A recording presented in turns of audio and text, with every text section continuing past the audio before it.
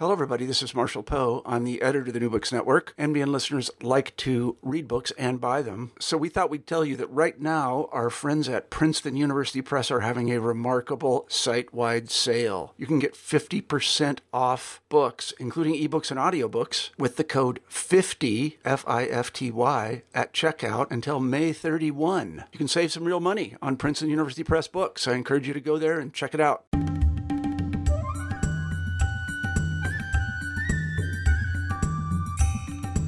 Hello and welcome to New Books in the Indian Ocean World, a podcast series on the New Books Network. This podcast is for people who want to sail the waters of the expansive Indian Ocean and learn about its past and present. Thank you for joining me today. I'm really excited to share this interview with you. I'm your host, Ahmed Yaqub Al-Mazmi from Princeton University. And I am your co-host, Kelvin Ng from Yale University. The Indian Ocean and World History by Professor Ned Alpers, published by Oxford University Press in 2014, is a very short introduction that is very concise, it's very beautifully written, and very vibrant. It is essentially an introduction to the Indian Ocean history that is meant for a general reader, someone who is maybe not necessarily knowledgeable about the Indian Ocean history or world history. It is useful in a number of different ways for classrooms. The book, rather than trying to simply be just a kind of narrative thread that you can see repeated in a lot of popular histories, it has an approach. That approach engages both major watersheds, but also the voice and role of actors in a longue durée perspective, and ends with contemporary issues in Indian Ocean history and world history. By bringing them out and making them part of the narrative in a way that really engages the reader's critical faculties and doesn't trust you to know, nor tries to lecture at you about the facts of Indian Ocean history, this book provides an engaging introduction to the history that I find really useful. Over the course of our conversation, we will talk about not just Professor Ned Alpers' approach to teaching history, but also how he came to this project. What were some of the structural decisions that he made when putting together the narrative, which attempted to write the Indian Ocean and world history? I will also ask, what can African history and global history gain from Indian Ocean world studies? To learn about those issues and more, join us and stay tuned. I hope you enjoy the book, and I hope you enjoy the conversation as well. Today, I'm here to talk to Professor Ned Alpers, the author of the captivating book, The Indian Ocean and World History. By discussing this book, we will dive deep and learn about the longue durée of the Indian Ocean, its history from archaeological times and back to the 21st century. Speaking from the West Coast on the shores of the Pacific Ocean is Ned Alpers, a research professor of history at UCLA. Professor Alpers' research and writing focus on the political economy of international trade in pre-colonial Eastern Africa, including the manifold cultural dimensions of this exchange system, with special attention to the wider world of the Indian Ocean. He's a prolific historian who educated many generations of undergraduate and graduate students. Welcome, Ned, to New Books in the Indian Ocean World, and thanks so much for taking the time to talk about your enjoyable book today. Thank you very much for inviting me. Can you start us off by saying a few words about yourself? That is, where did you grow up, where you went to school, how you became interested in your field of study, and any influential mentors that you had? Sure. I was born in Philadelphia and grew up in suburban Philadelphia. I went to public high school, Lower Merion High School, and from there, I was an undergraduate at Harvard. I was actually the first undergraduate who wrote an undergraduate thesis on African history, although, as I like to point out to people, W.E.B. Du Bois had written about African Americans a long time before me at Harvard. And then from really on the advice of my undergraduate mentor, Robert I. Rotberg, I applied to the School of Oriental and African Studies, SOAS, at the University of London, which is where I went. Started my studies there in 1963 and finished my PhD in 1966. I had started out thinking, I'd written my undergraduate thesis on an American who had been the second European to go to Buganda in the 19th century. And I thought I was going to work on something classically East African. But when I got to SOAS, Roland Oliver, who was the professor then, had me go around from office to office, meeting all the Africanists and seeing who they were, and that they could see me and find out what I was interested in. And when I got to Richard Gray asked me how I felt about learning Portuguese. And I'd actually just started to do German the summer before. So he asked me this, and I said, sure, why not? And he handed me, this shows you how the historiography of Africa has developed in just a half century or so. He handed me one of the International African Institute's they had these surveys of African peoples. And he handed me a book on the matrilineal peoples of East Central Africa, which was written by Mary Tew, who's subsequently, after she was married, becomes Mary Douglas, one of the most important anthropologists of the late 20th century. And that was my introduction to Mozambique. So I started learning Portuguese, and Richard Gray, who had handed me that book and asked me that question, really was the most important figure in shaping the way I approached history. I owe a lot to him. He was a wonderful man and a wonderful historian, and sort of set me on the path that eventually brought me to the Indian Ocean. Fascinating. As we know, SOAS have produced a number of great Africanists who produced foundational works in the field. And I was thinking, since your first book is Ivory and Slaves, Changing Pattern of International Trade in East Central Africa to the later 19th century, published in 1975 by University of California Press, can you tell us how did you become interested in the Indian Ocean world? Well, it's interesting. A lot of these things sort of, you only come to full recognition of how you stumbled onto things somewhat later.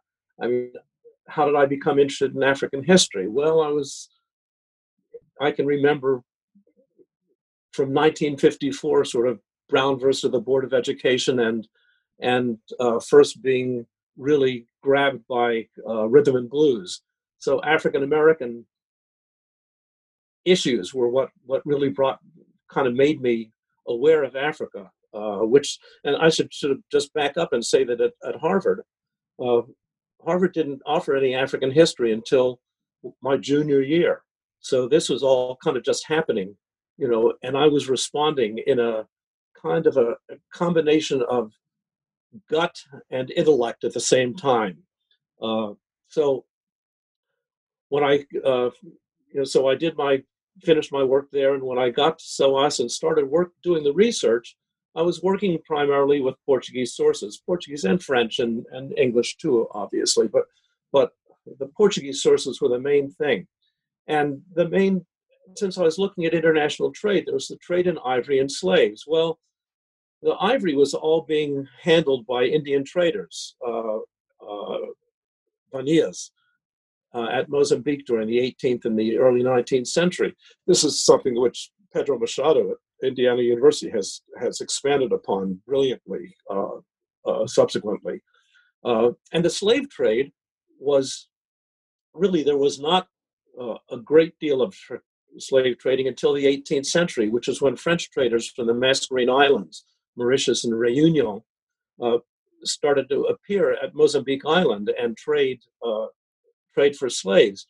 So even though I didn't think about it at the time, the fact of the matter is that there was no way to study the international trade of northern Mozambique, East Central Africa, without being part of the Indian Ocean world, even though, quite frankly, I didn't think of it in that way. So the ivory was going off to India. The captured Africans were going off primarily to the Mascarene Islands, and then subsequently, in the early 19th century, there was a big export of bonded labor to Brazil. But and then I guess the other half of that is that one of my external examiners. So Richard Gray was my mentor.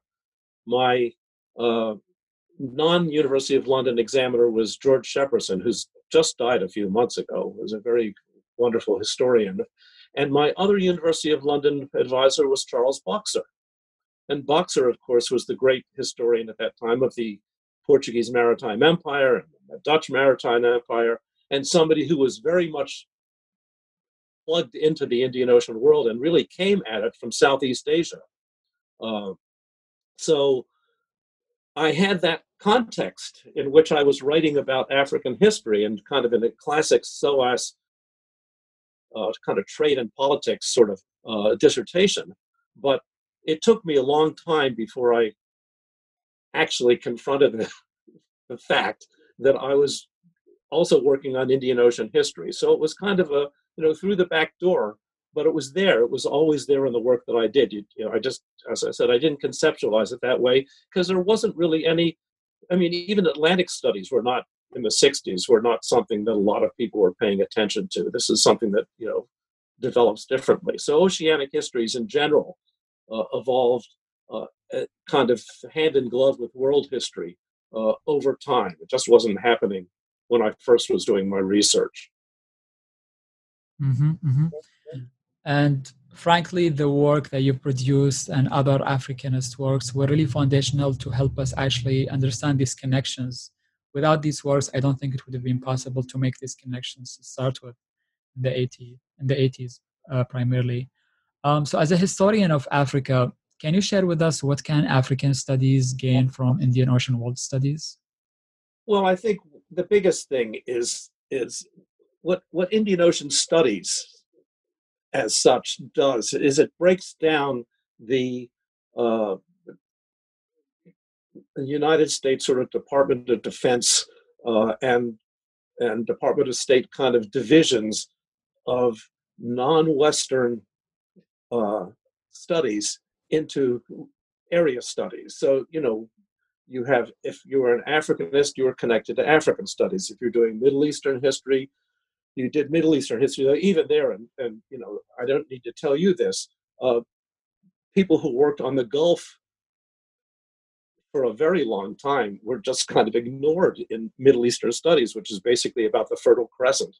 But then you South Asian studies, and then sort of the stepchild of South Asian studies and Southeast Asian studies, and then East. And so you had all of these different things, and people didn't talk to each other. And so Africanists basically looked at this continent as though in some ways it were hermetically sealed. Now, people who study the Atlantic slave trade or the slave trade in West Africa or whatever, obviously they're going out, they're connected to the Atlantic world. But there was a way in which each one of the area studies were separately bounded. And you could see that in the way in which research funding was distributed, particularly in the United States through Fulbrights and other things. And so what I think the value that Indian Ocean studies or Mediterranean studies for North Africanists or Atlantic studies brings to Africa is that it reinforces the fact that Africa was always connected to the rest of the world. It was never darkest, in the Victorian sense, darkest Africa, a world apart that was isolated. And at the same time, it's important, particularly in the Atlantic side, but also in the Indian Ocean side, to emphasize that what Africa brings to the knowledge of these larger worlds too. There's no way in which you can understand the Atlantic world or the New World without factoring Africa and Africans, as John Thornton, who was one of my students, has written about, not the only one, but who really pioneered that in many ways.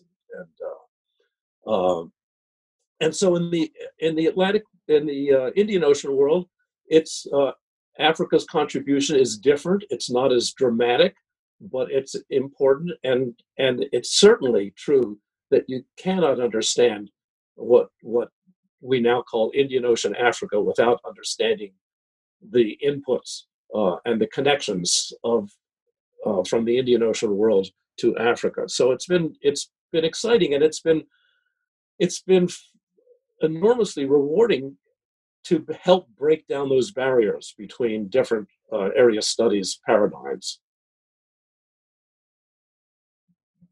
That's very useful. Um, so, in the process of writing about Africa and thinking about the Indian Ocean over the last 2 decades, I know you've published a book in 2009 about East Africa and the Indian Ocean. So, tell us how you came to write this book, The Indian Ocean World History. How did the idea develop? What was the research process like and your writing experience? Well, I thought about actually going back into my email files to look at the correspondence, but basically, this series had the Oxford series and the New Oxford World History series had begun already, and the two editors,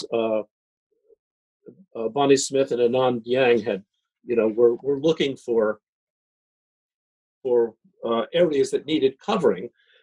And I can't remember whether I was contacted by them or by Nancy Toff, who was my editor and a brilliant editor at Oxford University Press, and a scholar on her own. But somewhere at the beginning of this millennium, this century, I was contacted, and it kind of fits into the pattern that I was in. I had become Dean of Undergraduate Studies at UCLA, which I did from 1985 wearing different hats from 1985 until 1996. So I came back into the Department of History, and I'd been teaching, but mainly just seminars as part of, but I hadn't been doing my regular lecture classes all during that period. So I had to rewrite my lectures, obviously, after 10 years. So I started redoing my East African class in Northeast Africa. And at the same time, the Department of History as a whole, and the UCLA's Department of History is a very exciting place. It still is. It's been, become one of the leading departments, I think, in the world. And one of the things we were grappling with, like so many other places, was should we still be teaching Western Civ and requiring it of our undergraduates? And what about world history? So it was all part of that American, phenomenon of dealing with world history. And so we would have committee meetings and talking about it. And in the process, we, at least at that point, we didn't quite get to it, although it certainly has developed now. But we thought, well, let's develop, in addition to a lower division course of world history and who might teach it, which I never did, but let's also develop something called Topics in World History, an upper division, general topics class. And so I first actually taught a class on African diaspora. And that's what led to the very first one of these self-consciously Indian Ocean classes that I taught, or things that I wrote, was about the African diaspora in the Northwest Indian Ocean that appeared in Comparative Studies of South Asia, Africa, and the Middle East. That was, I guess, appeared in 97 or so. And then I started teaching a class on the Indian Ocean in the same topics of world history. So I was, so coming out of not having been teaching African history on a regular basis, at least my surveys, I kind of found that my teaching brought me into this, and it's somewhere in that connection. Then I started is when I started talking to Oxford. In the meantime, I published those previously published, or one or two of them had been in pretty obscure places, that was East Africa and the Indian Ocean. And then finally, after I retired, at least became emeritus in 2013, I came up and sat at the desk I'm at right now and finished writing the Indian Ocean and World History. So it was very much it was the right time and place. They were looking to have this area covered at Oxford. I had been moving in that direction, and that's sort of so the idea developed, I have to say, from the publisher. the way in which the idea took shape was something that I had been working towards myself. And so that for the last, I'm still writing things as an Africanist, but almost always with one eye or one foot in the Indian Ocean. And so I owe a lot to Nancy Toff. The series itself is interesting because it's designed, if you read the little short editor's preview, the preface to my book, it really is designed as a way of as a counterbalance or a response to the first initiatives in world history, which were very much about the United States. So, there was a time, now it's not as true, but there was a period when you talk to European colleagues, none of them thought of themselves or taught or were interested in world history. It was very much an American phenomenon. And of course, it put the United States and the West at the center of things. So it was like an expanded version of Western civilization.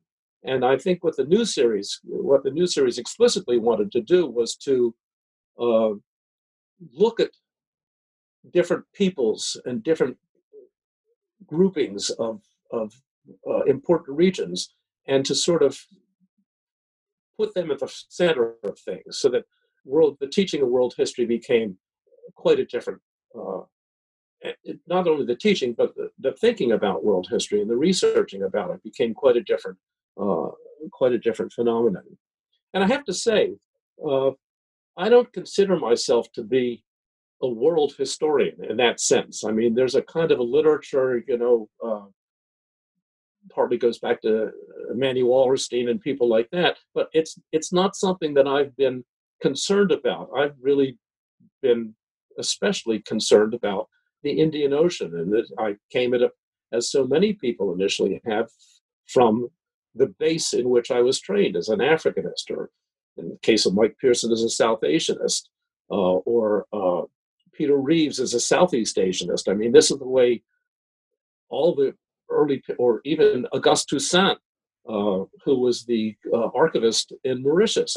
Each one of us in our own time and place has come at this from the base that we were trained in.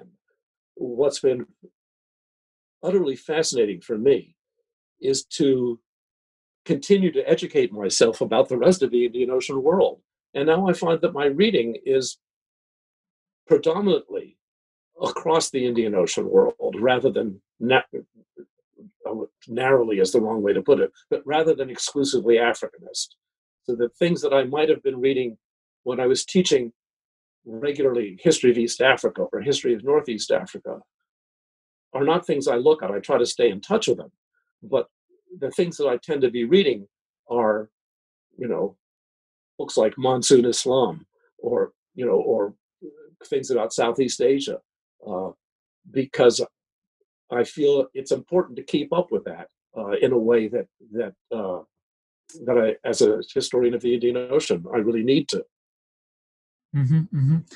And honestly, if I would mask your identity and just read the book, I wouldn't assume you come from an Africanist background, because you do such a wonderful job in covering the entire history of the Indian Ocean in a way that brings the best out of different regional literatures about each part of the Indian Ocean in one cohesive narrative. I'm curious I should say that's exactly what I wanted to achieve. It was there are two sides to that. One is that if you go to Kirti Chowdhury's book, very important, at least the first one, about the Indian Ocean, where he does mention Africa, but when he talks about, he moves on to the bigger book, the later book on the Indian Ocean, and he explicitly says, well, Africa is not very important. So there was always that you could write, people would write about the Indian Ocean, and as Mike Pearson said, India sort of dominates the center, and to the extent that historians of India cared about the ocean at all. I mean, for a very long time, and still a very subcontinent dominated historiography. Africa was just sort of secondary. So I wanted to make sure that Africa, including Madagascar, is one of the things I've always, because of my Mozambique Channel kind of focus, I wanted to make sure that Madagascar was part of that. But I also wanted to make sure that Southeast Asia was. And one of the, as he admits, one of the things that was completely missing in Mike Pearson's Indian Ocean book is he says almost nothing about Southeast Asia and the Eastern. It's a very much kind of an Arabian Sea version of the Indian Ocean. So I was really driven. So in my teaching, I taught the class on topics in Indian Ocean history, or the history of the Indian Ocean in world history at UCLA. I must have taught that about 5 times. Well, it gave me a chance to work out how I wanted to do this and what I wanted to emphasize. And it made me read voraciously. I mean, first of all, I had some background, not background, but at least I'd done a lot of reading from the beginning of my graduate studies on South Asian history. I mean, to the extent that one did anything at SOAS other than research, my reading was all about my research. So basically, I hadn't had any of that kind of stuff, even as an undergraduate. I mean, just think about it. Think about American education. It's kind of woefully inadequate for what I was, being prepared to do. So, but you learned, the whole, as people constantly say in education, the whole point is to learn to learn. So I knew how to do that.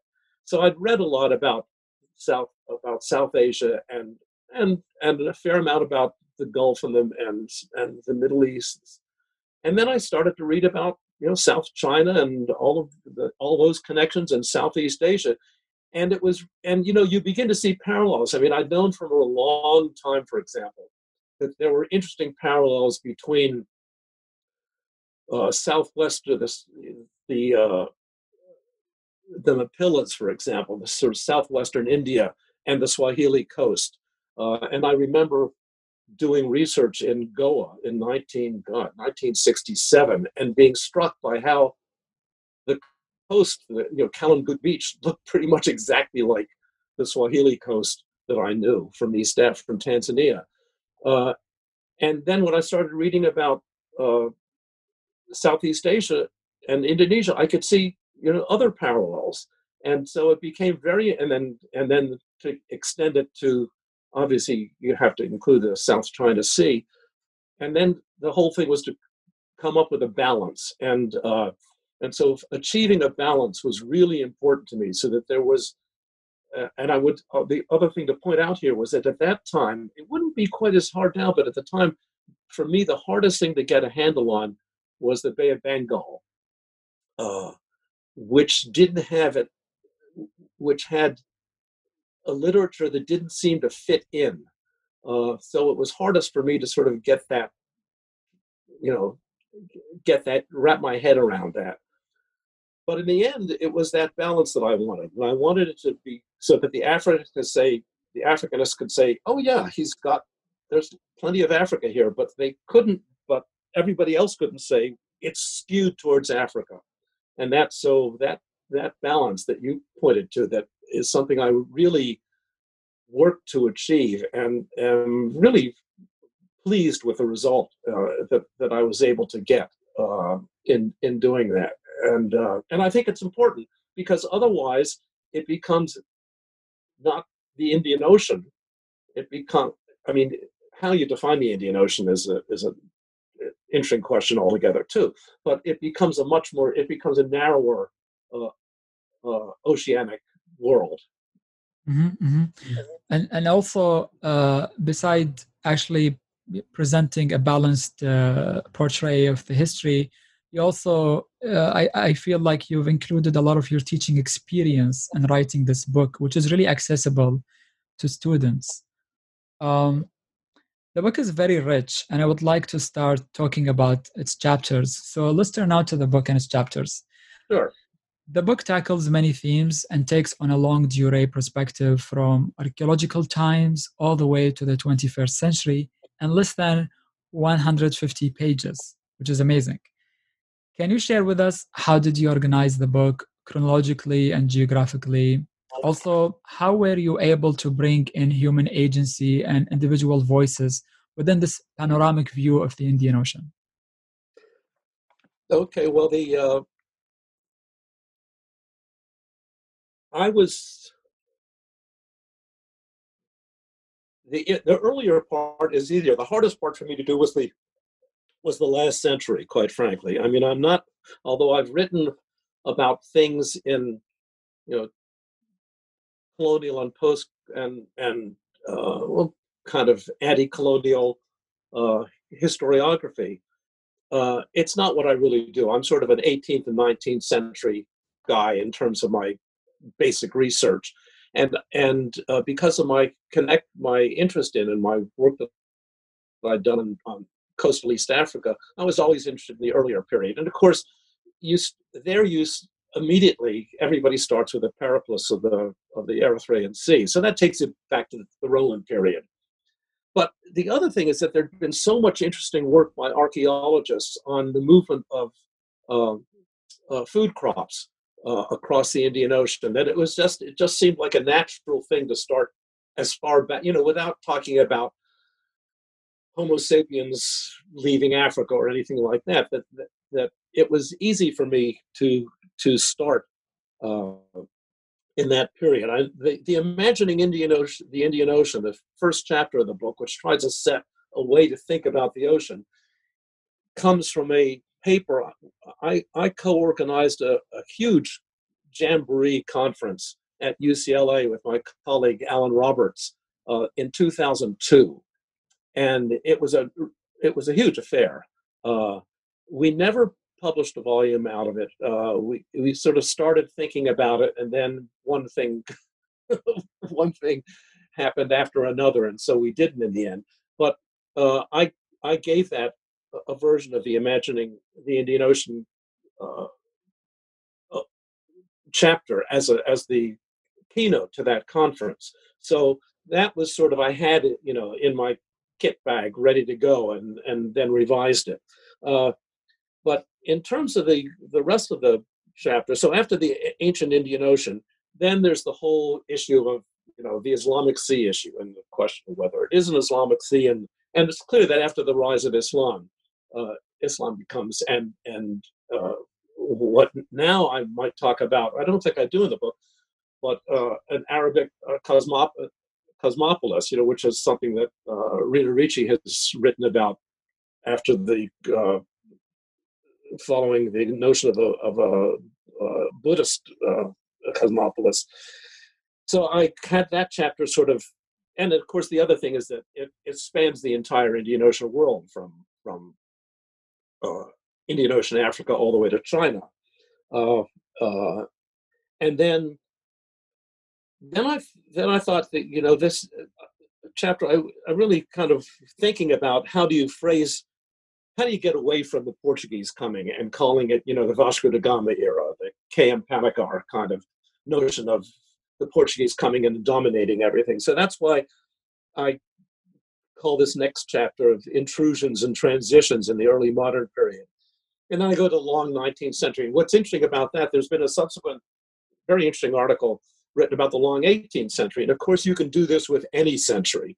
That's the interesting thing about periodization. But I really felt that the long 19th century was kind of the way to approach this. It allowed me to go up into the 20th century. And then when I finally, and as I said, I struggled a lot to figure out how to frame the last chapter. And I decided to build it around oil, and the transformations that come with that. And one of the things about the whole approach, I wasn't told, you're supposed to cover everything. But I felt very strongly, both for the early period and for the contemporary period, that that I wanted to make sure that we had that the whole thing was somehow covered in the space of this short book. Because for the most part, when people write about the Indian Ocean, they kind of say, well, it sort of ends at 1900. It's like, the end of history sort of a notion. And I didn't feel that was appropriate. And of course, we've now got a much richer literature that indicates that there is some real substance to the notion of that. But so that's why I really felt obliged. I wanted to make sure that it didn't stop, as most Indian Ocean surveys did, with colonialism.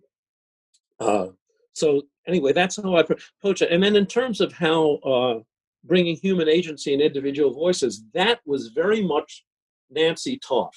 My editor was wonderful at that. She said, we really, we've got to have voices here. So that forced me to go looking. I mean, I've been doing a lot on liberated Africans and seeking African voice, but then I needed to find other voices. And so that sent me to both primary sources and winkling out of voices from other parts of the Indian Ocean, from various scholarly studies, whether they were poetry or inscriptions or whatever. And in fact, those, in some ways, the only frustration of the book when people contact me every once in a while and say, well, where do you get this source? Of course, I have a vast archive of stuff, but the only references are to the direct quotes. So that was very much part of that series. And I have to say, I haven't read through all the other volumes in the series to see if they do it as much as I did. But I really enjoyed doing that. And I think I'm glad to hear that it brings, it brings a sense of humanity to the broad strokes of narrative interpretation. Mm-hmm, mm-hmm. And you've done such a wonderful job in bringing so many voices from different parts of the Indian Ocean, as well as different genres of writing, whether they are sailors, whether they are poets, and so on. The book is divided in 6 chapters, and the first chapter is called Imagining the Indian Ocean. You propose in your writing to think of the oceans as connecting barriers in which cultural exchanges take place. The temporal construction of when and the special delimitation of where are essential for oceanic history, as both reality and the idea of the Indian Ocean have changed over time, as you say. According to the famous historian of the Mediterranean, Brodel, he said that the first problem in writing about bodies of water is the question of frontiers. So how do you define the Indian Ocean? How far does it extend as networks, diasporas, and circulations in Asia and Africa over time? And how do you use the terms foreland, homeland, and hinterland in your writing? Okay. So part of the barriers, in a way, I've already addressed that. I mean, part of the barriers were the barriers erected by area studies. I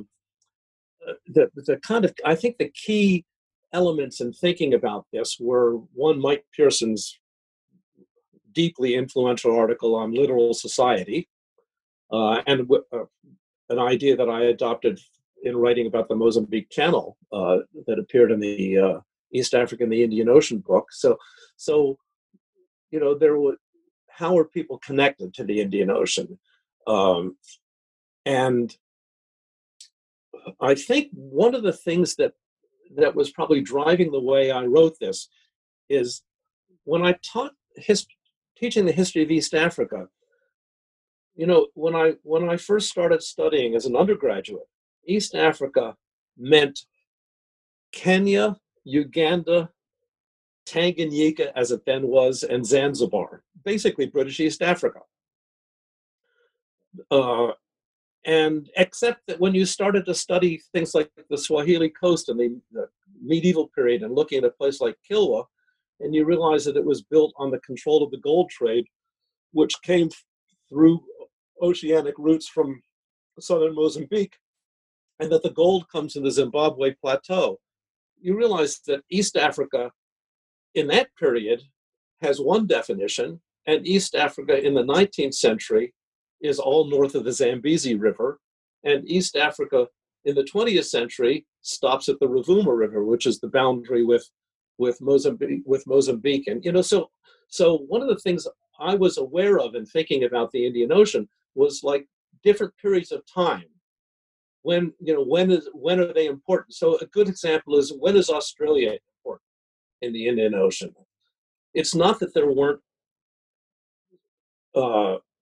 Papuans, people like that, going in across the straits to northern Australia thousands and thousands of years ago, but it wasn't as historically significant until Australia is settled, conquered by the British, and becomes part of the Indian Ocean. So one of the things from that point of view, China's always important, and the Red Sea is always important. And the Gulf is always important. I guess I mostly stop at the Philippines. That the Philippines are an interesting phenomenon. Where do they fit in? So that it depends what period you're talking about, and also in terms of what you think is historically significant. So in talking about slaving, for example, there's Jim Watson's work that helps you to understand that things are happening in the eastern side of the Indian Ocean, and not just on the western side of the Indian Ocean. So defining the Indian Ocean really depends. I think your time and place have to be taken into consideration. You can't just mechanically move around and say, well, Cape Town or the Cape Province clearly becomes part of the Indian Ocean world at a certain point in time. But what's the point of, to what extent is it important to talk about that far south in the African continent in earlier periods? And so you make those kinds of decisions. They have their own importance in their own histories, but there has to be a kind of if you like, a border flexibility as to how you approach these things. And it's worth pointing out too, Brodell's a good example of this. Brodell is such an important book, but basically he ignores North Africa. There's not very much about North Africa in Brodell's version of the Mediterranean, as many people have pointed out. So each historian who comes to a topic like this is going to define things in different ways. Some of them are kind of too obvious to be ignored, but others are going to really depend on the particular interests, the particular flows of influences that one sees, and how these are approached. Mm-hmm, mm-hmm. And I really find the terms that Michael Pearson proposed for the umland and hinterland and foreland are useful. Oh, right. Yeah. That was something, I like many people, I started looking at I was reading his work, and I thought, well, that makes sense. I mean, quite frankly, umland's it's a geographer's term, but foreland makes a lot of sense. Hinterland, what's useful about umland is that to take the hinterland, the Zimbabwe Plateau is clearly a hinterland of Kilwa Kisawani in the 14th century, 13th and 14th century, because that's where the gold comes from. But it's clearly not the umland. And so I thought that's why these were useful terms, to at least that in a sense somebody had thought of something. Geographers much more precise about these kinds of things, and it gives you a sense of where, because all of these, you start looking at the littoral, coastal lines. And all of these towns had, if they weren't producing all of their own food and all of their marriage partners and everything themselves or with people from overseas, then they had to be drawing upon, the mainland or whatever, some part of the continent or the island interior that they came from. And so that's where homeland's a useful term. And it's the kind of thing that, and I can't even remember if I ever did this. I probably did at some point. If you were having IDs, like a quiz, you could ask your students, what is an homeland? But it's it's the sort of thing that helps to make a distinction. I've done a chapter subsequently in this big book on Africa's islands. Toyin Falola and several of his former students have edited that came out a year or so ago. So I talk about Africa's Indian Ocean islands, and one of the things I began to think about was distance and how you define them. And so that's a different version of the hinterland, umland, and foreland, since islands are obviously all in some version of foreland. But it made me think about a typology which is maybe of some use. I mean, I don't think it's not a great explanatory thing, but if you look at islands and Africa's islands in the Indian Ocean, some are just, at low tide you can walk over to some of them, but in other words, some are very close. They're just off the main, and then others are a little farther away. And size also is a factor here too. So clearly there's a difference between, let's say, the Comoro Islands and Madagascar, which is, continental in size, than there is from Mozambique Island, which is, right there. And then there are islands in the Indian Ocean, like the Maldives, that are clearly connected to Africa, in fact, connected to West Africa through the Cowrie trade, but which are, very different. I mean, they're in the middle of the ocean. They're quite different. So I think that in terms, when you're dealing with vast geographical areas and trying to make sense of them historically, it's useful to have some of these terms to call upon. Mm-hmm. So in thinking about oceanic connectivity, can you briefly tell us about seafaring technologies development and the monsoon system, and how does that differentiate between the Indian Ocean as compared to the Atlantic and the Pacific? Well, they clearly, once you get in the boat and get out and try to get out in the ocean, you have to learn about how things work. And if you look at the Atlantic, the way in which currents work in the South Atlantic, clearly tell us a lot about how Brazil developed, for example.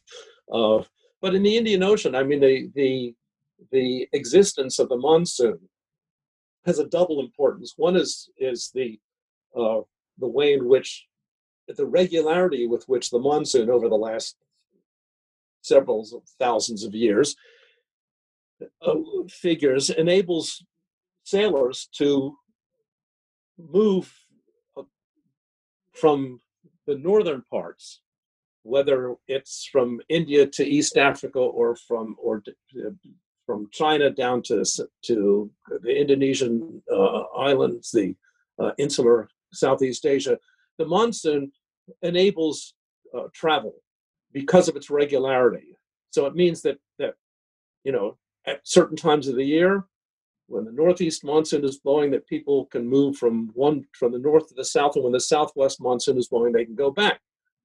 And then from a historical point of view, what's so interesting is that in between, it's not possible to sail. And there are times in the southwest monsoon, for example, when you can't get out of the Indian ports at all. But what that means is that sailors who've come down and either miss the monsoon going back or decide to stay are stuck where they are for a few months. And it's that being, held in port for a number of months that leads to all kinds of fascinating developments. Most notably the interaction of sailors who were all men, basically. It's a very androcentric occupation with local women. And so, the development of Swahili society and Aquila society, all kinds of things come out of this. The other aspect, obviously, is the impact that the monsoons have on agriculture in Asia and in Africa. And so it's got a double issue. Now, it's worth pointing out that the work that Gwyn Campbell's been doing at McGill is really, with his emphasis on the environment, makes the point that there's a lot more to the Indian Ocean than the monsoon. And that's really important. There are the currents, the ENSO, all of these things that affect weather patterns over the longue durée are really important. But the monsoon is a kind of without being mechanical about it, it's an important element that makes the movement of people and the exchange of ideas that go with people and of genes and everything else really important. And in terms of the sailing techniques, initially, you start looking at there's a lot of interesting work, and there's some of the articles that have appeared on Southeast Asian, on Indian techniques, on African, give you a sense of how, and on Chinese naval technology. These are just fascinating because the ways in which people bring their indigenous understanding of the technology to oceanic sailing. So, for example, the difference in large boat construction from China to India is quite different, because the Chinese boats largely ships developed initially out of rivercraft, and so that they're constructed differently. And again, it's important to recognize that these things didn't just pop up fully formed. There's a critical exchange of technology that occurs. So that, the best example, obviously, are so-called dhows in the Western Indian Ocean, which end up having elements which might be Chinese, which are certainly influenced by Portuguese caravels in terms of the height of their poops and poop decks and things like that. And that there's a huge variety of shapes and styles and sails and sailing techniques. There's a whole technology there which is written about in bits and pieces by different authors, but like Dionysius Agius writing about dhows that are really, really important. The other thing to say about this is that for a long time, sailing and communication in the Indian Ocean world was coastal sailing. It took a long time for sailors to feel that the technology they had and their understanding of the ocean, its currents, the monsoon, other elements, that they could go out into the open sea. And by and large, the open sea was a dangerous place, quite apart from those European maps with monsters in them. It's dangerous. It was dangerous enough coasting, but coasting, if you kept the land in your sight, you had some hope, you in a sense had one arm reaching out to that more solid terrain. But eventually, of course, people learned how to master this, and so that the whole development of that technology is a really important aspect of Indian Ocean history in general.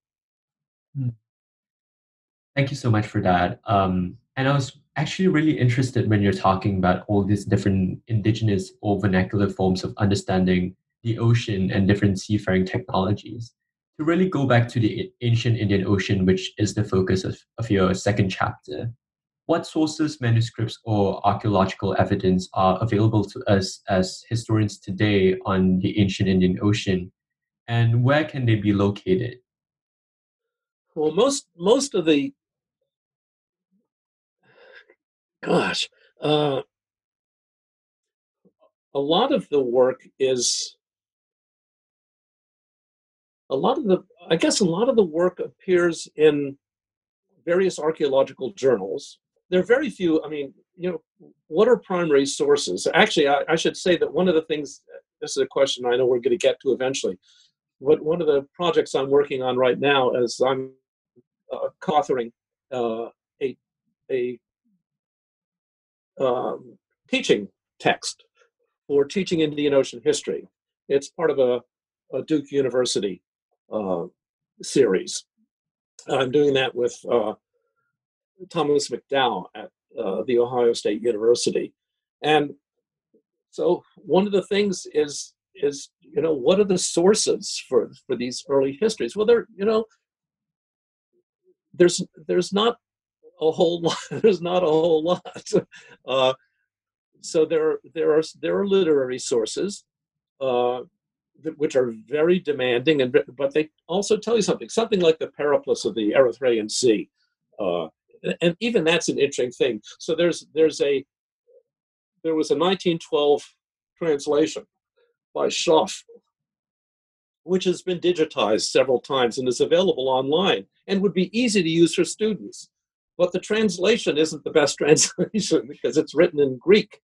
The best translation is Lionel Casson's version, which was published by Princeton, I think 1989 or something like that. And that's not digitized. So from a teaching point of view, you have to do certain kinds of things. But just to take the technical side there, he doesn't say anything about shipping as such, but the author of the Periplus, which is for your listeners, is the first century CE, basically a trading manual by a Greek Alexandrian writer, somebody who probably had been a trader himself and then sat in Alexandria accumulating more information about the so-called Erythraean Sea, which means the Red Sea. But when he talks about Barigaza, for example, trading in up the Gulf of Kutch in Western India, northwestern India, he tells you that you have to have that it's very dangerous because there are shoals and everything, and you have to have local pilots. So that tells you something about how, probably the draft of ships and where you had to go. So there's sources like that. There's some other Greek sources. There are certain in kind of literary sources from Indian, and then there's all the 15th century Chinese sources for when the Great Ming treasure voyages went out. So we have a certain level of literary sources, and then there's a lot of archaeological stuff. And Maren, what's interesting here is that this is really ethnographic in lots of ways because the writing about indigenous shipping in, let's say, Southeast Asia depends on literary descriptions of the early modern period, for example, in the 19th century, drawings, contemporary drawings, but then people going out and actually studying how these things were made by the few people who are still making them. And there's very little in the way of maritime archaeology. Now, there have been some important discoveries that have been made in the last 15 years of shipwrecks, but for the most part, these are few and far between. So there, and to find those sources, you basically have to just scan the regional journals, the collections of essays on Indian Ocean sailing, Indian Ocean shipping, Indian Ocean trade, and you have to be pretty comprehensive about it, going from very early periods, like looking at Harappan trade. It's clear that there were maritime connections. What kind of boats did they use? So you basically have to just blanket this the territory and try to read everything you can. And there are specialist journals that talk about maritime and oceanic history, but a lot of this stuff appears in regional journals and small journals, and you just have to stay on top of it. It's not easy to find this material. It's just no getting around it. So just to stay with the topic of trade in the ancient Indian Ocean for a bit longer, what was the relationship between the oceanic trade in commodities and the sacred geographies of Buddhism and Islam? How did diseases and environmental factors like the plague impact transoceanic trade? Well, I mean, the sacred geographies before the rise of Islam are kind of there's been actually a fair amount of work on Buddhist networks in South Asia, Southeast Asia. A number of people, but the person I know best is Himanshu Prabha Ray, who's a major Indian archaeologist, but who's done a lot of work on this. But there's so it's clear that sacred geographies and trade networks that often could overlap for I think for fairly obvious reasons. In terms of the Western Indian Ocean, that doesn't, until the rise of Islam, that doesn't seem to be the case. I mean, I'm sure that there are. I know there are studies of the movement of Christianity, for example, to Western India, and that those connect up with different sacred geographies, but it's quite frankly something I don't know very much about. In terms of the plague, the studies of the plague are sort of don't go much beyond the Eastern Mediterranean, North Africa. So it's hard to know in any specifics how they affected this, but it's clear that the plague of Justinian had a major impact on the ancient world and the way in which goods were able to move around. And so I think I've got a basically, if you like, a throwaway line at the end of that chapter about the plague. But we don't know anything about whether it had any kind of an impact through most of the Indian Ocean world. So that's about pretty much all I can say about transoceanic trade. But it's clear that trade that this also intersects with one of the things that Campbell is writing about, with kind of changes in longer term environmental patterns in the Indian Ocean world. And so that there's a period where trade doesn't just continue to start at one point and just continue to evolve and get bigger.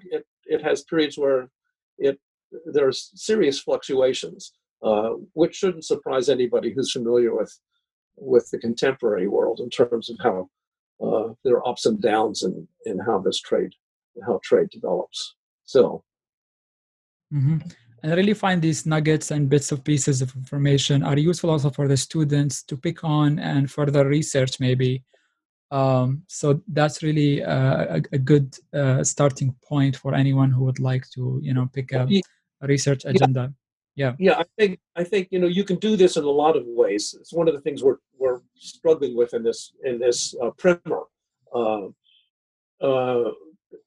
picking on for a student, picking on an individual commodity and having, delved on it. One of the things I used to do, for example, in talking about the spice trade, just a little later, but although you can push it earlier, is to show what spices, how spices evolve. They're not just something you buy in the supermarket, that look like whatever you're talking about, nutmeg or clove or something. They evolve from plants. And when you start having the trees or whatever it might be, there are people who harvest it. I mean, it's a good way to get into, to go from the commodity to the form of production to the people who actually produce it and how that affects their life. So that's, and you can do the same thing with technology. I'll give you an example. One of the most exciting things for me was so it's about 3 or 4 years ago, I was at a conference at NYU Abu Dhabi, and then went up to Doha, and then went down to Oman. I'd never been in Oman before. I really liked Oman. I like it. And Eric Staples was there, and it was sort of my host. I'd met him in Abu Dhabi, and we went out one day up to Sohar because he had identified an artisan who was going to make him a shasha, which is the small reed boats, coastal fishing boats. So I have spent a whole day watching this guy with reeds and hemp rope. I wasn't there for the final day, but take something that was just nothing, and a piece of sand, and start putting these things together, and showing Eric and his colleague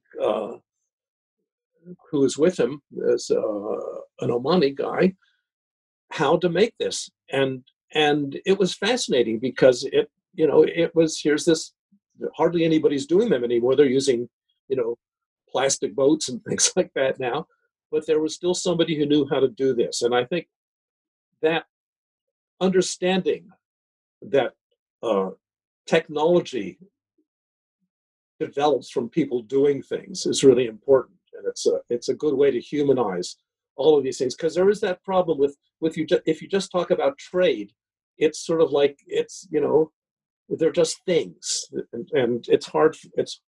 Some students sometimes have a hard time connecting that to people. Fascinating, and that also connects to the idea that prior to the Portuguese, Indian Ocean communities did not use nails, and that was a living example of preserving that tradition. Well, it depends what you're talking about, because they did use nails in Chinese boats. That's true. So during this period between the late antiquity of the 6th century, we moved to the 7th, 8th, and 9th centuries in chapter 3, which you called Becoming an Islamic Sea. So what qualifies the Indian Ocean during this period as an Islamic sea? Well, I think the rise of Islam and the fact that and the expansion of Islam, one aspect of that is obviously land-based, like the Islamization of North Africa, for example, or the movement across to Sindh in Western India. But once that initial period, and then the whole rise of the different caliphates and things, people are going out and they're moving along maritime trade routes, which had previously existed in some senses, but they're carrying their new faith with them. And then what's fascinating is the way in which Islam and Arabic and Persian become together. And I'm in this case including Islam as a lingua franca. It's more than just language. It's language and culture and behavior. How these become a way of integrating with everything that they carry, large sections of the ocean which had not been so well integrated in the past. So in some ways, the best example of this is from a slightly more recent period.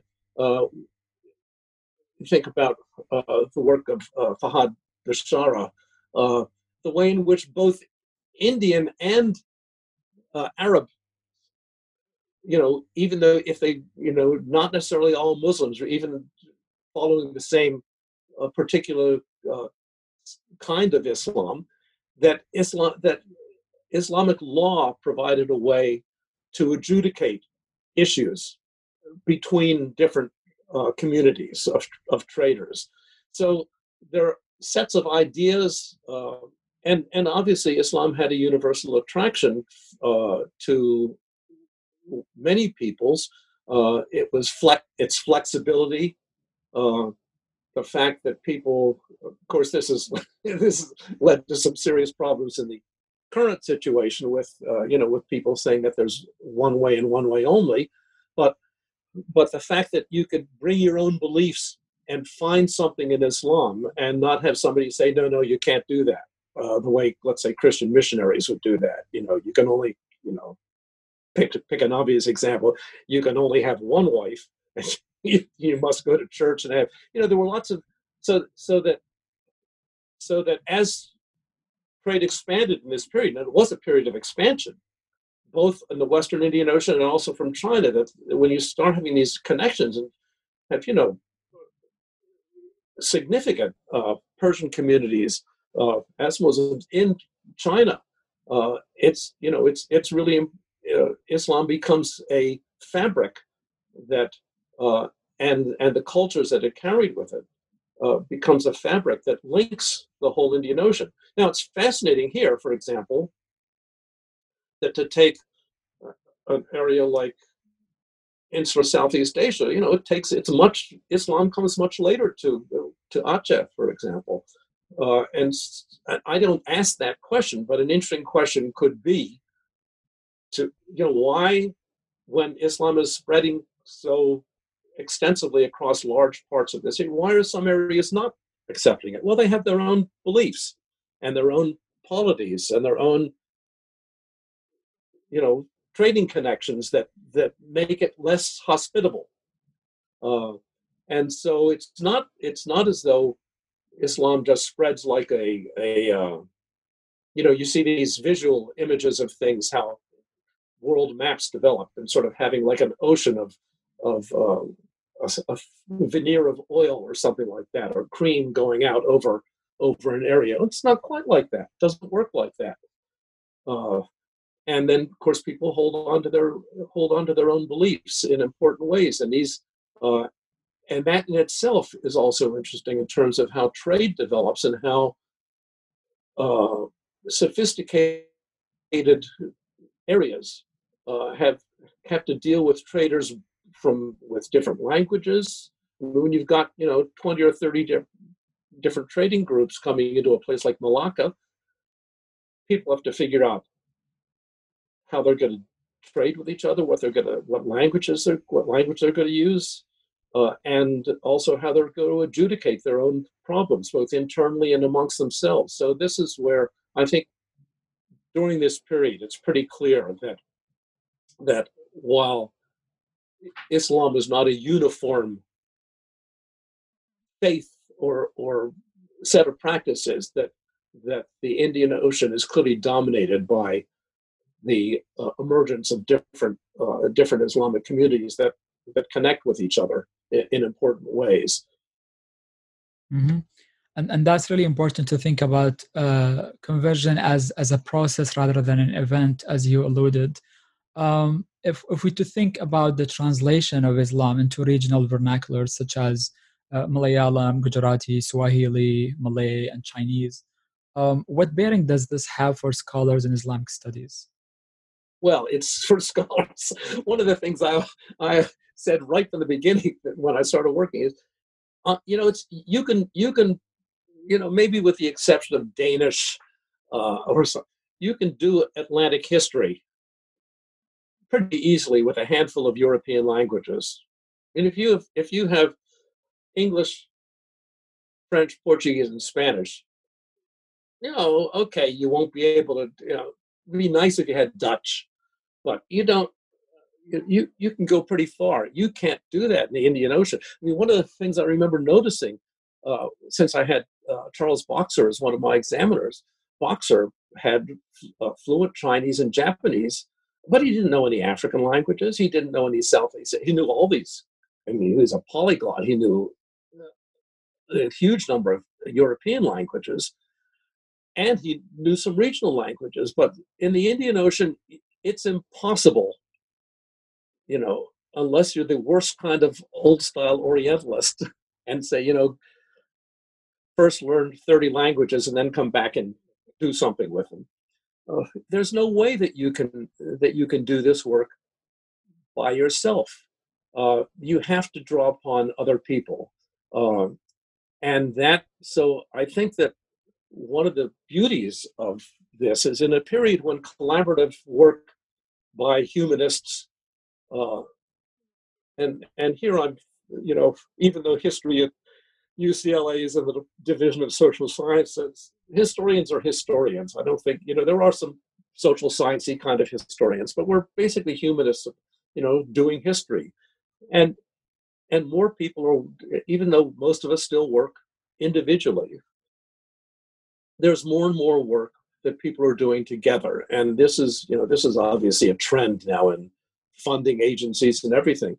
But there's just no way you can move beyond your own area. And just to take you were taking Malayalam or looking at Western India, you can know Arabic and, let's say, you can know 3 or 4 languages and study your own area so that you can read the indigenous sources. But then if you want to compare it to Bengal or something like that, you're out of luck. You either have to learn other languages, or you have to work with people, or at least wait for them to write in English or French or something that you do read. And once you get onto indigenous sources, and I've had this problem many times, you sort of say, you contact your friends, you say, can you help me figure this one out, or at least translate this passage, which looks like it might be interesting for me, because I can't do it myself. And then there's a technical aspect of that. So if something is written in, you said Malayalam or Swahili or Gujarati in the 16th century, is it going to look like, or be how is it going to read to somebody whose knowledge of Gujarati or Malayalam is 21st century? It's not a simple matter. Both in the actual transcription of the text and also the interpretation of the words. I just had something recently. I have an article just was accepted for publication from something I first started working on about 45 years ago on warfare in northern Mozambique. And there's an 18th century source which has been published, but in a transcription, and there's a word in it which looks to be a simple Portuguese word, but it's not a word that you can find in any dictionary. So I asked one of my former students and several Brazilian friends of mine, and between us, we couldn't come up with a single answer. It was just, so, they helped me with one word that they thought it was most likely. It was a version of something I couldn't find in a dictionary. But, so, and that's Portuguese. That's, it's not all that exotic. So when you start thinking about how concepts get translated, I mean, biblical things are interesting. If you take the Quran, and you were asking in Chinese, for example, and I've got no idea how these things would work, but I'll give you a good example of how my wife was raised in a kind of a progressive Christian church when she was growing up. So she knows the King James Bible really well. And it really annoys her whenever something comes up and she looks to see what the modern translation of the Bible is in modern English, and she says, this is terrible. It's got no art to it. It's like the Lord's a good guy. He looks after me rather than the Lord is my shepherd, whatever it is, things like that.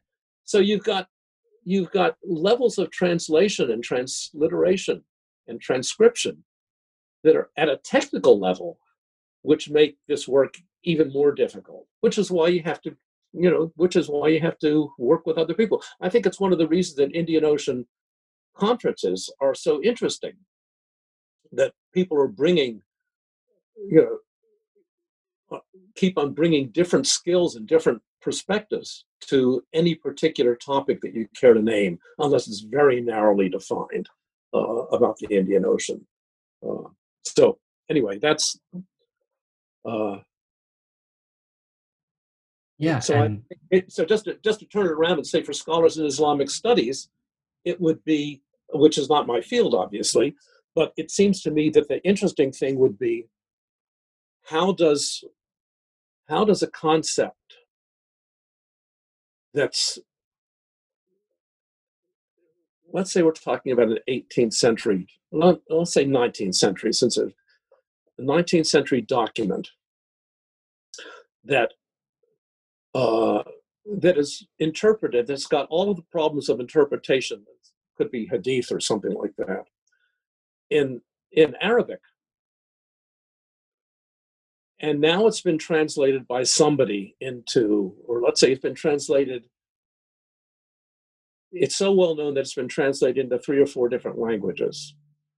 Swahili, Malayalam, Chinese. What would it look like? What are those? Actually, an interesting thing would be, how would you approach those? With the original text on the one hand and the translations on the other. What do they actually mean? If you get beyond saying, oh, this is a translation of it, so it's great because people in Zanzibar who don't speak Arabic can read it, or people in South Asia can read it, and that's a very, very difficult process. I'm thinking in some ways of just, again, Portuguese, this set of documents that have been produced in Oman, on the Portuguese documents on Omani history. I've been having an email correspondence with Pedro Pinto, who is this brilliant transcriber of Portuguese. And, there they've taken these documents and they've produced them they've transcribed them, and then they've translated them into Arabic and English. So they've got the original text, the transcription, so that you can read it. And it's a huge project, which took a lot of money too. So these are important things, and I think if you're thinking about the future of scholarship, there's a lot that remains to be done, and a lot of work and a lot of opportunity for young scholars to work on this stuff. So I think that the implications for Islamic history are probably, depending on what kind of questions you bring, and that depends very much on who's asking the questions, and kind of what the trends are within Islamic studies itself. And I think that listeners will really get a sense of the plurality and the heteroglossia that defines the Indian Ocean. And I was also really struck by the diversity of the actors that you identified in this pre-colonial period, perhaps, between Srivijaya, the Qais, and the Ming as all oceanic actors. But Right. To move into your subsequent chapter on intrusions and transitions in the early modern period, but keeping to the theme of plurality, of thinking of diversity, how might we think about the histories of capitalism from an oceanic perspective? And what do the histories of, say, Portuguese mercantilism, or the English Joint Stock East India Company, or the Dutch East India Company, Chinese, Omani, Hadrami, and Gujarati commercial networks, what do all these histories teach us about capitalism? Well, there's a big question. Obviously, that's not something that I write about in the book. I mean, I don't say very much about that at all. But I think probably the way to approach that kind of a very smart and very deep question is to think about the forms of merchant capital and of capital. Let's forget that each of those indigenous, Indian Ocean societies is engaged in, and how are they, and then also the European, and then how each one then intersects with the evolution of capital in the Europe, in a Marxian and European sense, which obviously comes to dominate the world economy. I mean, one of the things I'm a good friend of Philippe Bojar, who's quite an incredible scholar. As an Indian Oceanist, as a Malagasy scholar, but he's somebody who has long been committed to a world systems view of things, and from the beginning of Wallerstein's view of this, and then various people who take up different world systems, Abu Lugo and Bojar, it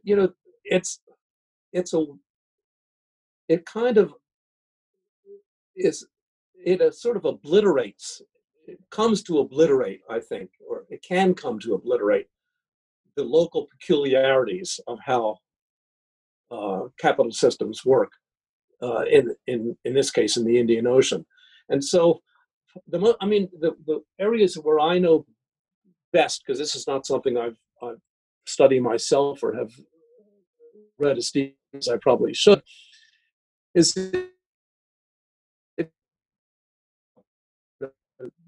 long-standing questions about why capitalism as such didn't develop in India, and how, because if you start looking at how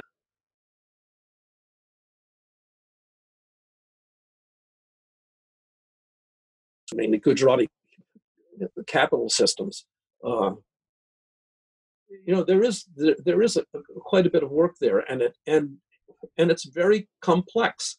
And of course, as British capitalism develops into its more full-throated version, it becomes dominant, and yet it doesn't. And I mean, the interesting thing is it doesn't entirely replace things going on closer to the ground in India, and I think that's probably one of the ways to approach the larger question as a whole, that the indigenous systems of funding, to put it in different terms, trade and production within their own systems, engage at different points in their systems and at different points in the mainly 18th and 19th century with the emergence of European capital. This is not, I have to say, this is not something that I have looked at particularly in this book, but it's obviously an important topic, and one that is very much the kind of topic that world historians probably ought to be looking at. So it's a good question. Is it something you're working on? Well, I am looking at capital and labor in the Indian Ocean, so it's closely related to my research. Yeah, but really to return to your book, and to really look at the last two chapters on the long 19th century and the last century, I was really interested in how many changes there were during this period, because in the 19th century, with increased maritime mobility, you also witnessed slavery and piracy and their concomitant acceleration. You also witness massive environmental consequences. And entering the 20th century, you see the impact of new energy economics, which some scholars have called the great acceleration of the last century. So perhaps could you speak a bit to the continuities and ruptures that we witnessed during the 19th and 20th century as we move into the age of high empire and decolonization? Yeah, no, that's a good question. Well, continuities are obvious. If you just stepping back a bit, one of the, again, part of the argument against the Vasco da Gama era is clearly that trading patterns didn't change all that much. I mean, it took a long time for that to happen. So there are continuities that go back into the pre-early modern era, to use that term. But in the 19th century, it's clear that, I mean, there's an increased demand for labor everywhere as you get, the development of plantation crops and things of that sort. So, the combination of both outright enslavement of the kind that's, best known for Africa, but also the kind of bonded labor and enslavement of all the movement of Chinese into Southeast Asia, for example, and then the development of contract laborers, whether or not it's a second slavery of Indian laborers in the Mascarenes and then in other parts of the world. There's clearly a massive change. And one of the things that's interesting about that is that it forces you to look at the larger economy. I mean, one of the things that I've always told students, I said that whatever you think, talking about the slave trade or lecturing about the Atlantic slave trade, so that whatever you think about, however you want to approach the question of slavery as an ethical or a moral issue, you can't understand slavery and the slave trade unless you first consider it as an economic phenomenon. Why is there a need for labor? And how do people satisfy that need for labor? And so what you can see in the Indian Ocean at that period is that there is a big change that occurs with the development of plantation crops. I mean, Zanzibar is a good example, perfect example of that. But also you can see it in the Dutch East Indies. You can see it in the Mascarenes, the big boom in sugar. And here's where things link to world history. I mean, the Haitian Revolution takes place and the world's biggest supplier of sugar is suddenly, disappears, basically. And so sugar plantations, which had started and were doing well, really boom. But slavery was ending because the British, were on their moral high horse that ended slavery. So they come up with another version. And you suddenly get this. I mean, I think Mauritius, I always say this. I mean, I don't know if it's 100% true, but I think that's the biggest demographic and most rapid demographic change of any place in the world is the change from the, let's say, 1830 to 1880 in Mauritius, which goes from being at least 80% Afro-Malagasy in 1830 to 2/3 South Asian by 1880. I mean, it's just remarkable, and it's all explained by the needs of the plantation economy. So there are clearly, there's those things. Then there's the whole the opening up of the Suez Canal and the development of steamships, and what that does, and everything that goes with it, from laying of cable and everything that to create a different kind of connectivity that is not driven by the monsoon regime or the environment in general, or by the needs of the indigenous societies that constitute the Indian Ocean world, but by the demands of empire.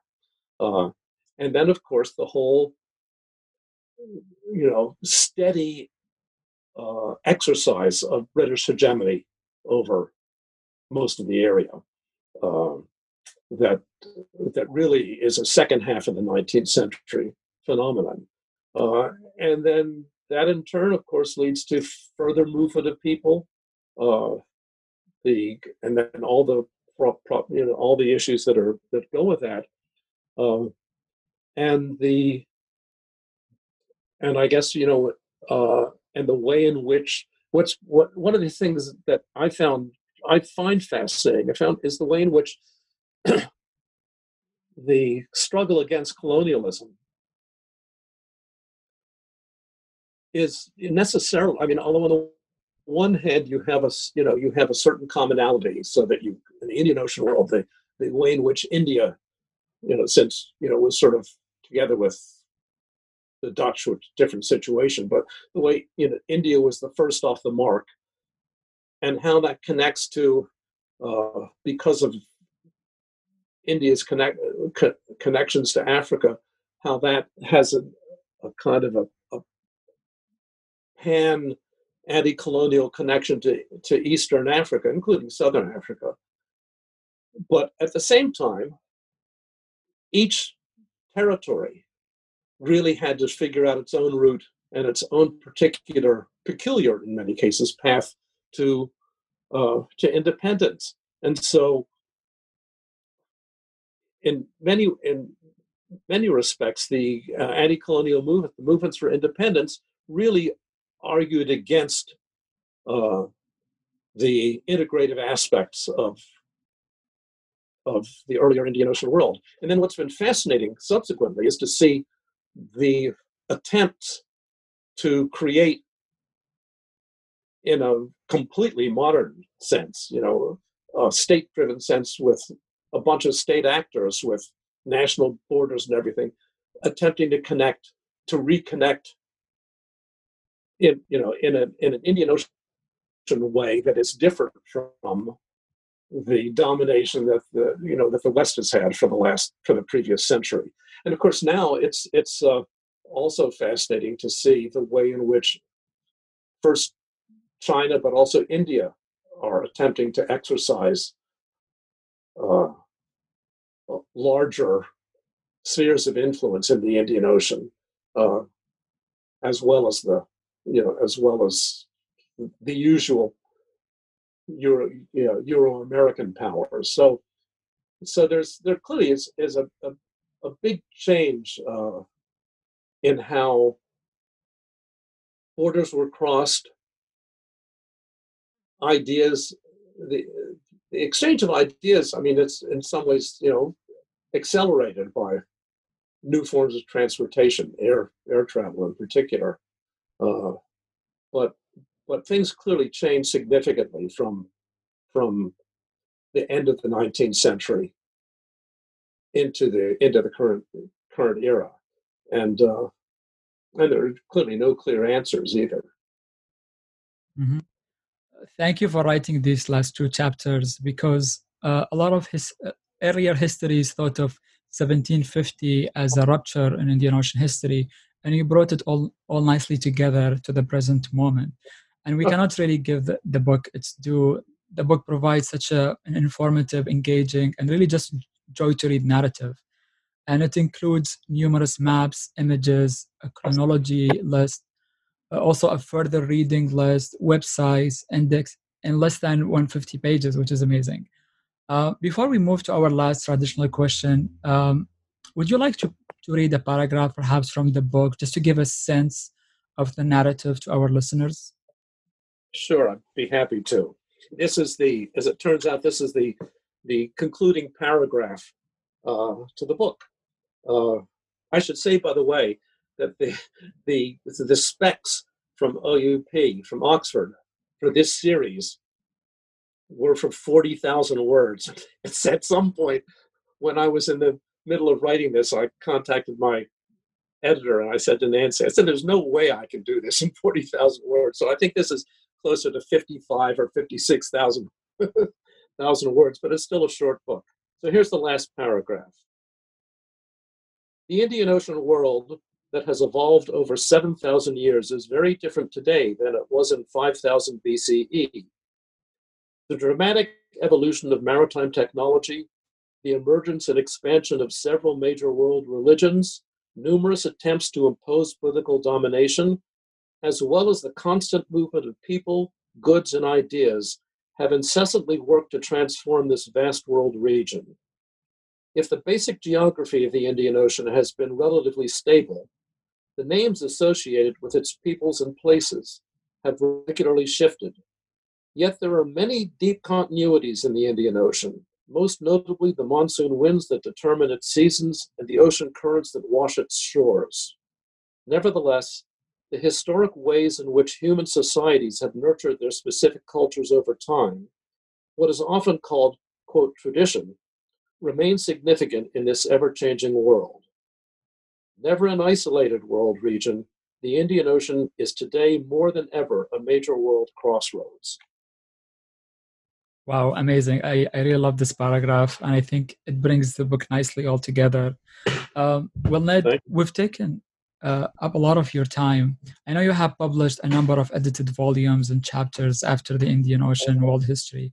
Maybe you can talk about them a bit, and what are you working on now? You've mentioned a textbook. Can you tell us more about that, perhaps? Yeah.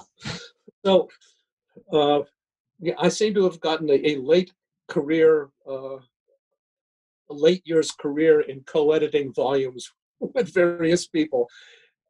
And in general, it's been interesting. I mean, it's partly I guess it's my style. I don't think I initiated any of these, but I kept on being asked if I would co-edit things. So I've co-edited volumes on one volume with well, actually, I'd done a whole bunch of these since the 2000s, but one on islands called Connectivity and Motion with Burkhard Schneppel.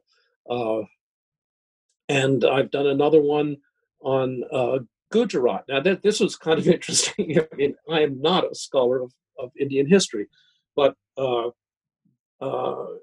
I was asked if I would do a keynote for this conference that the Darshak Itahadnithi does. This is an NGO in Gujarat, and it's done several quite good volumes of essays from big conferences. And the previous one had been the keynoter and co-editor was Mike Pearson, and so I think he suggested me, and so I've co-edited that with an Indian colleague. So I've done a series of these things which have kept me kind of in the which have all been Indian Ocean focused. They haven't been Africa focused. And the last one I did, in fact, I just co-edited a second, kind of a second volume in an odd way, 20 years after the fact, of a series of essays about Mauritius with Vijaya Tilak and other Mauritian colleagues. So, my skills as an editor are kind of comes from my graduate students too. I mean, I'm a very close reader and a very close editor, so I think people like having my critical eye involved in this. So that's been something that's occupied a lot of my time. Right now, I'm happy to say I have nothing of that sort. I'm a senior editor of the Oxford Research Encyclopedia of Asian History, so for the Indian Ocean. So the Indian Ocean articles that are online are articles that I generated and was next to final editor on. And I'm also a co-editor on the Oxford. It's a subset of the Oxford Research Encyclopedia on African History. It's encyclopedia on slavery, slave trade, and diaspora that Martin Klein is the chief editor of, and I'm one of the associate editors. So I'm still doing a lot of editing. And the book that I mentioned, that's Indian Ocean connected, is a series of books on teaching world history, and it's the chief editor is Antoinette Burton, who does British Empire in India, and she's done a primer for teaching world history, and Trevor Getz has done one on African history, and Antoinette asked me after a conference Illinois, where she is, several years ago, if I would do one in the Indian Ocean. I was just retiring at that point.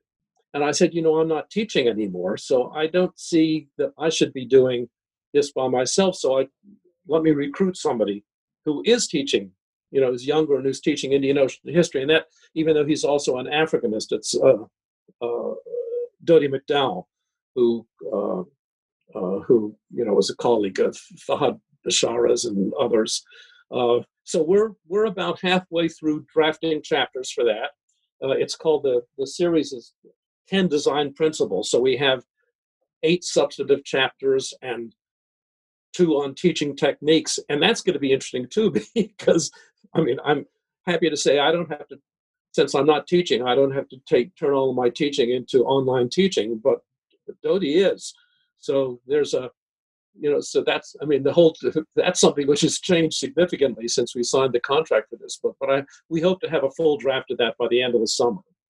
And then the other things I'm working on are, I keep on working on individual pieces. I'm doing I'm just starting an article on cholera in 19th century Mozambique, which is something nobody's ever written about, for a special issue of Tanzania Zamani, which is produced by Dar es Salaam, the University of Dar es Salaam. But mainly, I've been doing a lot of work on slavery and abolition in 19th century Mozambique.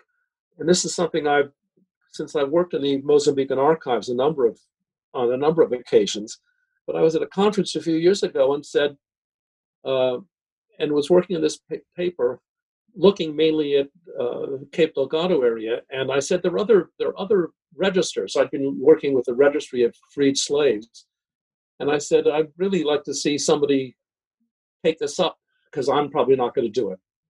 To look at them all. And Daniel Domingos da Silva, who's a young Brazilian historian at Rice University, has written a wonderful book about Angola, the Angolan trade. He came up and he said, I'd be happy to work with you on it. And he's trained as a digital historian. He's trained with David Eltis and people at Emory University. So we're working on a book together. And so that's another project. And then I have other things I'm still working on. So it's interesting. My writing at the moment is more other than the Indian Ocean book. My writing is more specifically back looking at things, African elements, but in the Indian Ocean. So I have a chapter on the cattle trade from Madagascar and the Comoro Islands to Mozambique in the 19th century that's coming out in a volume, the last of the volumes that Schneppel is doing in his Indian Ocean grant. And I have another one that I've done on the middle passage from the Indian Ocean coast to Zanzibar, and in the after the abolition of the export trade in 1873. So there are things like that I'm doing that are very much connected to my longstanding involvement with the slavery and the slave trade. And yet my broad reading tends to be on Indian Ocean things. So that includes everything from, promotion cases to manuscripts to just what I want to read. So it's, I'm keeping my Indian Ocean chops up, because I just find that fascinating to see the way in which things have developed, especially in areas where the Indian Ocean has, as a focus of study, has not been as important as other elements. So Southeast Asia is a good example of that, where most work is focused either on the peninsula or on the history of the islands themselves. But it's, other than people like Tony Reed and a few others, it's interesting to see how more and more writing from insular Southeast Asia, island Southeast Asia, is has been taking in Indian Ocean concerns in the last, let's say, 10 or 15 years. So anyway, that's what I'm doing, and that's what I'm trying to keep up with, and it will certainly keep me busy for as long as I want to. That's fantastic. And we will be looking forward to all of these fantastic projects and maybe have you again on the podcast. Thank you so much for your generosity and time and sharing your wisdom and your insights with us after such a long career in writing and publishing. Thank you very much for inviting me. It's been a real pleasure. Thank you. And thank you for listening to today's episode in which we explored the Indian Ocean and world history by Professor Ned Alpers, published by Oxford University Press in 2014. You can find the book on Amazon and other outlets. This is your host, Ahmed Al-Mazmi. And I am Kelvin Eng. Stay tuned for the next episode of New Books in the Indian Ocean World.